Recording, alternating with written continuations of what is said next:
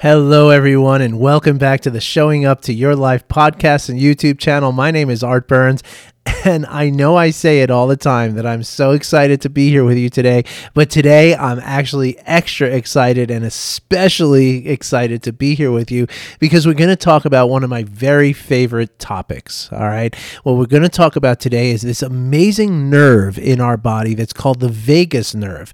And lo and behold, surprising as it was to me, and it might be for you, it has nothing at all to do with how you feel sitting at a gambling table.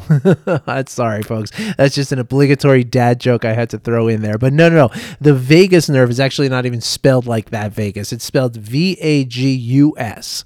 All right. Now, this vagus nerve is the longest nerve in our body. It actually extends. It goes from the cerebellum of the brain and the brain stem. So basically the very base of your brain, and extends all the way down to the bottom of your viscera. The viscera is like your trunk, right? And so it wraps around the bottom of all of your organs.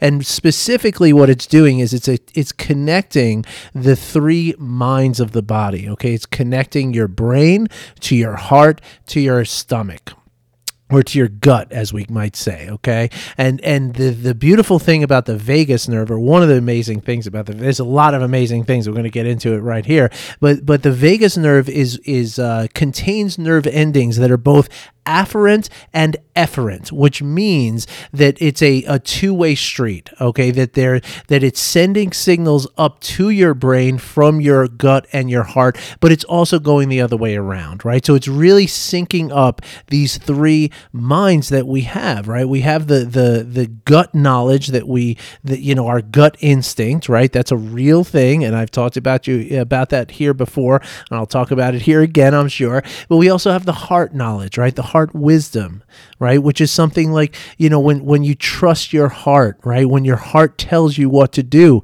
that is also a very strong intuition that is very real. And then, of course, there's the knowledge of the brain. And it's really interesting that the heart and the stomach both contain neurons that are extremely similar to the brain, the neurons that make up your brain. So it's a very real thing that we literally have these three separate brains in our body, and the vagus nerve is this thing that connects them all together. And that is just amazing. It also happens to be, for trivia's sake, the longest nerve in our whole body, right? So it's a big deal, right? And so it really does play off of what we talked about yesterday, right? When we talked about fear versus the awareness of danger that we might have, right? And how fear is the emotion that is going to trigger the stress response in our body. Okay, so how the vagus nerve connects to the stress response is through the influence that the vagus nerve has on our parasympathetic nervous system. Okay, so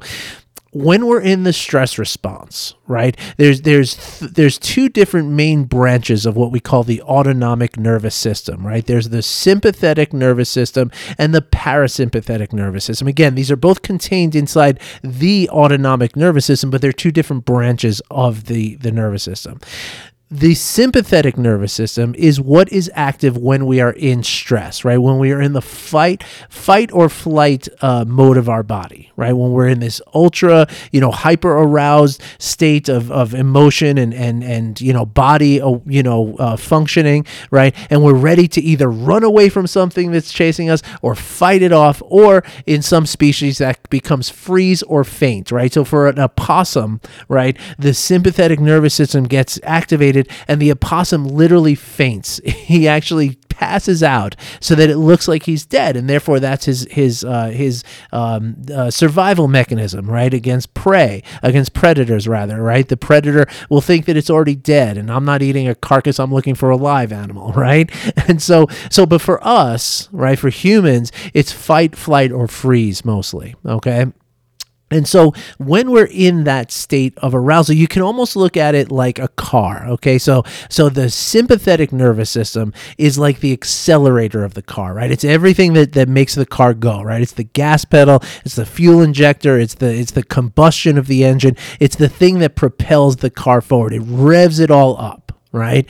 The parasympathetic nervous system, therefore, is the brakes of the car, right? The way that we can regulate our body to get to, sort of like in a car, it would be the cruising, speed, right? And that's what we're always looking for when we're driving, right? If we're constantly, slamming on the gas and then slamming on the brakes and we're going forward and back and forward and back and real herky-jerky movements, that's not good for anybody in the car, and it's not good for the car itself, right? So what do we try to do when we're in a car and driving? We try to reach, whether it's 30 miles an hour going down a boulevard or it's 60 miles an hour going down the highway, we look for that smooth sort of regulation, right? And so when we're going a little too fast, we kind of tap on the brakes a little bit, right? We don't have to slam on the brakes and shut everything down, but we tap on it a little bit to bring ourselves down, right? So that's the same way the sympathetic and the parasympathetic nervous system work, all right? The sympathetic nervous system is driving you really fast, right?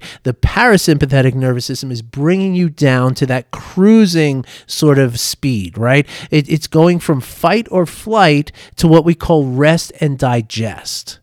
All right. And at any given moment, just like in a car, at any given moment, what we're trying to do in our bodies is bring ourselves back to that place of regulation, right? The state of homeostasis that it's called, right? Which is where everything is working the way it's supposed to.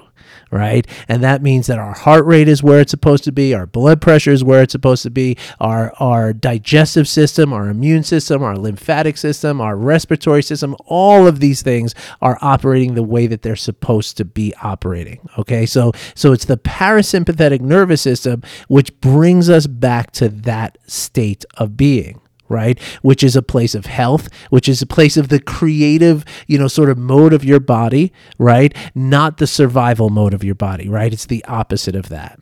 Okay. So the vagus nerve is what kind of triggers that parasympathetic nervous system, right? So without the vagus nerve, for instance, right, we might just drive with our pedal to the metal all the time, right? It's the vagus nerve which kind of, recognizes that, okay, the threat is over. Now it's time to bring things down for our own, internal survival, right? Once we've survived whatever the threat is out there, the vagus nerve helps to bring us back in an internal, organism way, bring us back to that regulated space where we can be healthy and happy and functioning. All right. So it's very, very important if you haven't picked up on that. Okay. So the way the vagus nerve works, right, is that, well, let me say not the way it works, because that's a little different terminology, but the vagus nerve is measured by something that is called the vagal tone. Okay. And the vagal tone, it's really fascinating. Okay. There is a very slight difference in your blood pressure and your heart rate and the mechanism of your cardiovascular system, right? There's a slight difference between when you're breathing in and you're breathing out. Okay. Now it's not something you can measure with a cuff, blood pressure thing, like you go to the doctor and you get your blood pressure taken. That's not going to measure the vagal tone, right? It's very, very slight, and it's literally like in between the heartbeats, right? Like that's where this thing happens, right? But essentially, the greater difference in your blood pressure between the in-breath and the out-breath is what we call a higher vagal tone. Okay, so when there's a greater difference, right, when you have a more of a calm in between the breaths, then your vagal tone is higher. A lower vagal tone means that there's not as much difference in your blood pressure between the in-breath and the out-breath, okay? Now, why does this matter, okay? It matters for some very important reasons, in fact. So the first thing that we want to talk about is the fact that, again, the vagus nerve and the vagal tone, the vagal tone basically says how functioning is your vagus nerve, right? How stimulated is it? How alive? How ready to go is it? Because like other nerves in our bodies and like our systems at large and our muscles and everything else, if we're not using it, it is going to atrophy, right? It is not something years and years and years ago, scientists used to have things so backwards, right? Years ago, they thought that the brain, as soon as you were about 25 years old, that was it. You had all the nerve, all the brain cells you were ever going to have. You were never going to grow anymore. Nothing was going to change. And now we know that that's completely untrue. So the same thing used to be true for the vagus nerve, that they felt that, once you reached your maturity of adulthood where your body was finished growing, that at that point, your vagal tone was what it was, and it was never going to change. Well, now they know differently, right? And they know that actually a maintenance of this vagus nerve and a practicing can increase the vagal tone, or the ignorance of the vagus nerve and ignorance of any of the practices can lower the vagal tone over time. So it's very much the kind of thing where, use it or lose it, right? Now, there's definite benefits. Okay, aside from the ability for you to go from the stress to homeostasis, which is everything, right? I mean, that is so huge, especially in modern times, right? Because when we're in the stress response, we're getting into all kinds of really, really difficult situations, right? Difficult status of our body, right? Again, our body is in this hyper arousal state. So everything is just running as fast as it can, right? And of course, this is really not healthy for you. Okay, if it's meant to, the stress response is meant to last maybe 5 minutes, 10 minutes at the tops, right? But how many people do you know that have stress in their lives? Maybe you are someone who experiences stress in your body, not stress in your life, but stress in your body, and it's all the time, right? I've told you here, 77% of American adults deal with chronic stress, meaning that every single day their body is going into that stress response. And that is just not only is that not natural, and not only is that not the way that we are meant to function as mammals, just like any other mammal on the earth, it's actually very, very damaging to you, right? It would be, again, going back to the car analogy. Imagine if you had a car and you literally just put a cinder block on the gas pedal and had the car up on jacks and put a cinder block on the gas pedal, so it just was revving as high as it possibly could. Right? How long do you think that car would last before things started breaking down? In fact, that's one of the things that they do to test cars, to test how the cars are designed, right? That's the test that they put it under. It's called a stress test, just like you might go through a stress test at your doctor, right? And the idea of a stress test for the doctor is to see how quickly you come back down, what kind of resilience to that stress you have.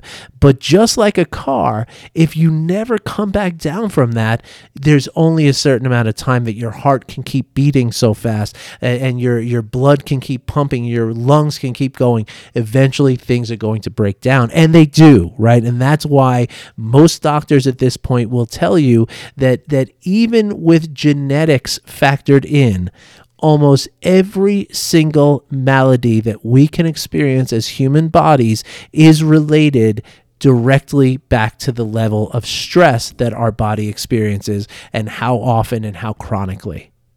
Okay, it's that serious. Okay, so but even beyond that, the vagus nerve and the vagal tone have some extremely high health benefits or health risks, right? Higher vagal tone equals a lot of health benefits. Lower vagal tone equals a lot of health risks. And I'm going to name a few of these for you, okay? It's not a happy thing, okay, because the bad stuff is pretty bad, okay, or pretty, scary, okay. So, but just know as you're listening to this that, again, it is all changeable. You can practice ways in which to raise your vagal tone, and I'm going to give you some practices to do that, okay. Right here, right now. All right, so the higher vagal tone is associated with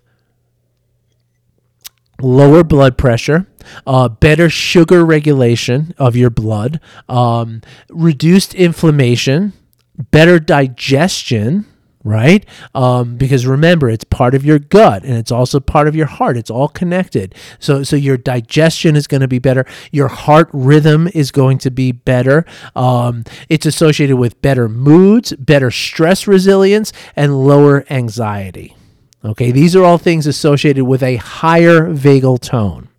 Now, the negative aspects of the health that is associated with the lower vagal tone, okay, depression, diabetes or hypoglycemia, cardio issues, whole issues with your cardiovascular system. So heart arrhythmias, high blood pressure, all that kind of stuff, right, is all associated with a lower vagal tone. Increased risk of stroke, chronic fatigue, cognitive impairment, higher levels of inflammation, which is also going to increase your susceptibility to disease, because in your body, when you're inflamed, right, the inflammation of your body is just your body reacting to something that it thinks if it does this thing, it's going to get rid of whatever's attacking it, right? But again, because we're talking about stress, it's all coming from the thoughts and coming from the sort of mental activity, right? And so therefore it's not real, right? But your body doesn't know that it's real. And so therefore it's going to create inflammation because it's afraid and it thinks that this is the only way I can attack this thing that's happening in my body. But the problem is that if you stay in a state of inflammation in your body, that's where diseases can grow, right? Things like cancer. And so it's really, really dangerous to have inflammation in your body. And anything you can do, I mean, how many times have you heard anti-inflammation, right? Well, your body has its own built-in anti-inflammatory system, and that is the vagus nerve. Okay, so the higher vagal tone is associated with decreased inflammation. Lower vagal tone is associated with higher levels of inflammation. And then last but absolutely not least is lower vagal tone is associated with something called endometriosis. Now, endometriosis, I am not involved in this in any way because it has to do with the uterus. Okay, endometriosis is a condition in which the cells that belong on the inside of the uterus start to grow on the outside of the uterus. And for women who suffer from this, you're talking about a great amount of pain in their menstrual cycles, but you're also talking about, even at the worst case scenario, infertility. Right? So these are very, very major health issues that are all either regulated or dysregulated by the vagal tone. Now, again, the vagal tone is measured by the difference, the very slight difference in your blood pressure between the in-breath and the out-breath when you're inhaling versus exhaling.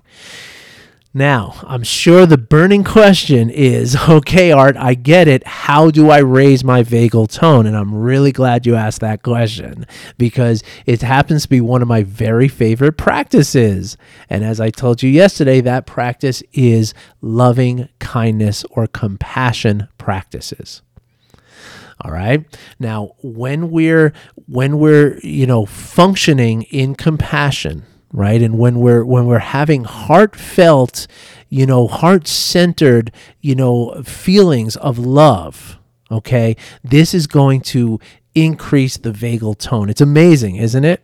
And so let's go into what that means exactly, right? So, and there are other ways, I'll be honest and forthright with this and forthcoming with this, that there are other ways to practice to increase your vagal tone. There are other methods, and I'm going to go over those in a second, but loving kindness does a couple of other really important things, and compassion does a couple of really important things that are, kind of as a whole package. It's hard to deny, right? It's hard to get away from the fact of the benefit that we're talking about, right? So we've talked here a lot about empathic resonance, right? And mostly we talk about it in the context of a negative end of that, right? Like, so I always use the example of, like, if you're watching me hammer a nail into a board and I miss the nail at one point, I hit my thumb, right? You're going to feel that in your body. And that's because of mirror neurons, which are reflecting what you see into your own body, right? When you see somebody else go through something,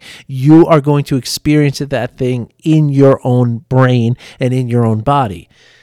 But the empathic resonance works in both directions, right? Not only in both directions between you and me, but also in the positive as well as the negative. So it's not just when you see me bang my thumb with a hammer that you're going to feel that. You're also going to respond to my love. You're going to respond to my heartfelt connection to you. And it doesn't take much, even when we make eye contact with each other, right? When you make eye contact with another person, you share a smile with that person. You share just a warm feeling just for a brief, like a second of time. In that moment, your two bodies are syncing up with each other. Right. And of course, this would take more than a second, obviously. But when you are connected to someone, right, again, through eye contact, through a smile, through a kind word, through any kind of compassionate or kind endeavor at all, what starts to happen is your heart rhythms will actually start to sync up. Your brain neurons, like the mirror neurons, will start firing together. You will start to, feel each other in your own gut, right? And again, it's not just when the negative things happen, but it's also when the positive things happen. So your vagus nerve responds to this, because remember, it's afferent and efferent, right? So the organs of the gut, all the vital organs, but especially the gut, the heart, and the brain, the vagus nerve is sending information to the brain through these different organs, and it's also receiving information from the brain to these different organs, right? So that means that when you and I are together and we're making eye contact with each other and we're smiling to each other, when we're truly connected with each other on a heartfelt way, remember, there's that thing, that heart-mind, right? When my heart-mind is connected to your heart-mind, well, what happens is the body starts to respond to that, right? And the regulation of the heart rate and everything else that goes on, right? The vagus nerve is going to pick up on this, right? And the vagus nerve is really going to like it, and it's going to send that signal back up to the brain. It's going to tell the brain that everything is good, everything's fine, there's nothing to worry about. And then the brain sends that signal back out through the vagus nerve again to all the different components of your body, the gut, the heart, all the different vital organs at the bottom of your viscera. So what this means is that as we practice compassion, right? And again, just doing loving kindness meditation has been shown to increase the vagal tone, scientifically, medically speaking, right? That if you spend 10 minutes, 15, 20 minutes a day practicing loving kindness, which is just as simple, and I'm going to give you this practice in a couple of minutes, but just as simple as picturing people in your mind and wishing them well, right? Just doing that increases the vagal tone.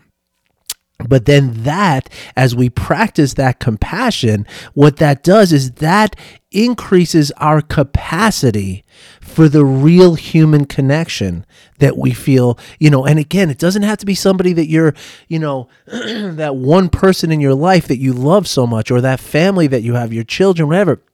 I'm talking about even at the grocery store, right? While you are online and the cashier is just, zapping your stuff through, if you can connect with that person, even just for a few seconds, this is still going to happen, right? The vagal tone is going to increase not only your vagal tone, but the other person's vagal tone as well.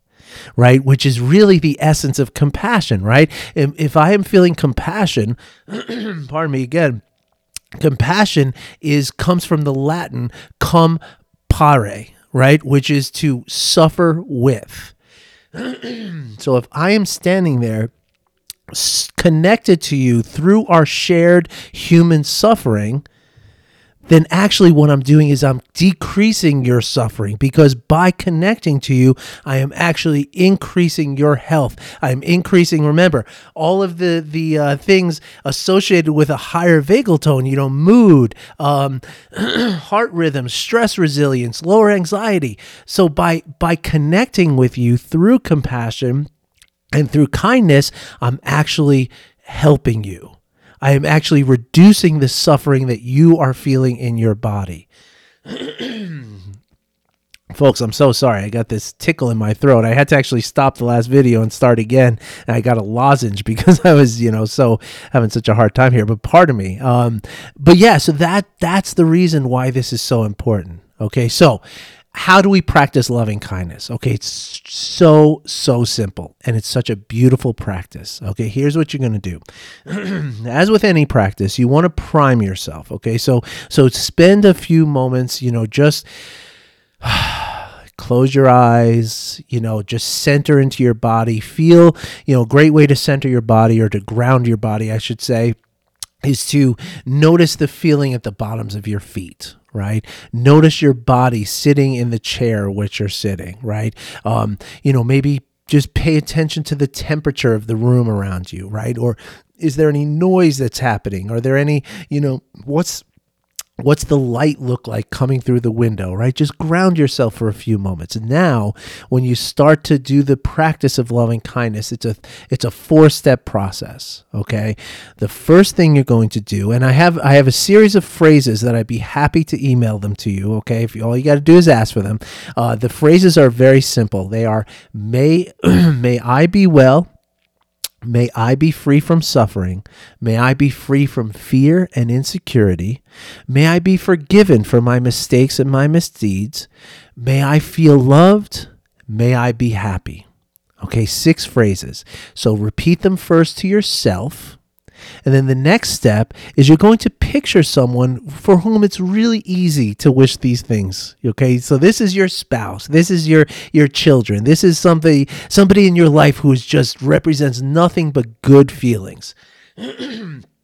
Picture this person in your mind as though you're looking at a photograph of them, and repeat the same phrases to them. May you be well. May you be free from suffering. May you be free from fear and insecurity, on and on. Next, you're going to take a person in your life who is neutral, right? Someone who, that cashier at the grocery store, right? The bank teller, the barista, the person who sits on the other side of your office, who you hardly ever talk to. Right? The neighbor 4 doors down who you never really got to meet, right? But you know who they are. You know that they're there in the world. So picture one of those people and repeat the same phrases. Now, finally, you're going to come to the difficult one, right? You're going to pick a person who maybe has hurt you before. Or maybe it's somebody in the public sphere that represents something that you don't like, right? In spite of how you feel about this person, repeat those phrases to this person. Okay? Again, this is going to do something really important for you, not just with your vagal tone and your vagus nerve, but also just in the way that you experience life. Okay? So trust me on this. This is a very, very powerful practice. It might seem automatic at times and mechanical, kind of doing it by rote and a little dry. And that's okay. It doesn't mean that it's not working. So keep doing that. Okay. If you could do that practice that I just said, maybe 2 or 3 times a day within a few short weeks, you are going to experience all the health benefits from a higher vagal tone. You're going to experience better connection to people in your life, and you're going to experience more happiness. And like I say, it's happiness for no reason at all, right? It's just because. So what are the other ways to increase your vagal tone? Because I don't want to be just biased. My favorite is the loving kindness, right? But that's what I do, right? It's a very powerful practice for me.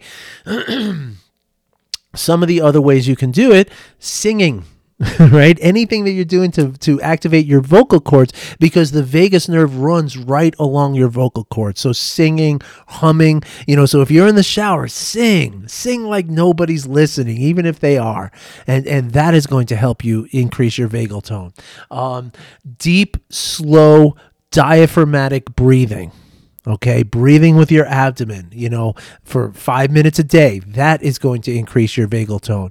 Washing your face with cold water also helps, because it stimulates the nerves in your face, which then stimulate certain parts of your brain, which are connected to the vagal tone.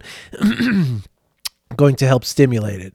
And also balancing your gut microbiome. Okay, so things like what do you call it, probiotics and things like this, right? If you have stomach issues, right, if you're digestive issues of any kind, take some probiotics, and that's going to help balance the microbiome in your, the bacteria sorry, in your gut, that is going to help to raise the vagal tone as well. Now, here's the thing.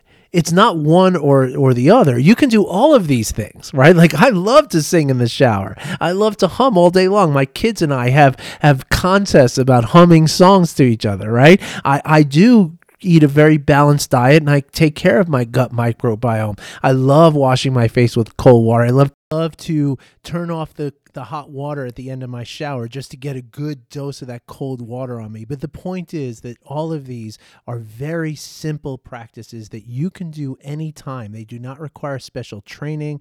They do not require special setup or anything. It's just simple stuff that you can do. And I hope I convinced you today of how the benefits to doing some of these practices, right? The real health benefits. I mean, you're talking about longevity at this point. And so I hope I inspired you to do this. And if you would like the phrases of loving kindness, then I am more than happy to send them to you. All you got to do is email me at art@artburnscoaching.com, or just reply to the email that you got the link to this video in, and ask for the loving kindness phrases, and I will send them to you right away in PDF form. I wish you well, everybody. Thank you so much for joining me here. Thank you for listening. Thank you for watching. I can't wait to come back tomorrow and share some more thoughts with you. Take care, everybody. Have a great day.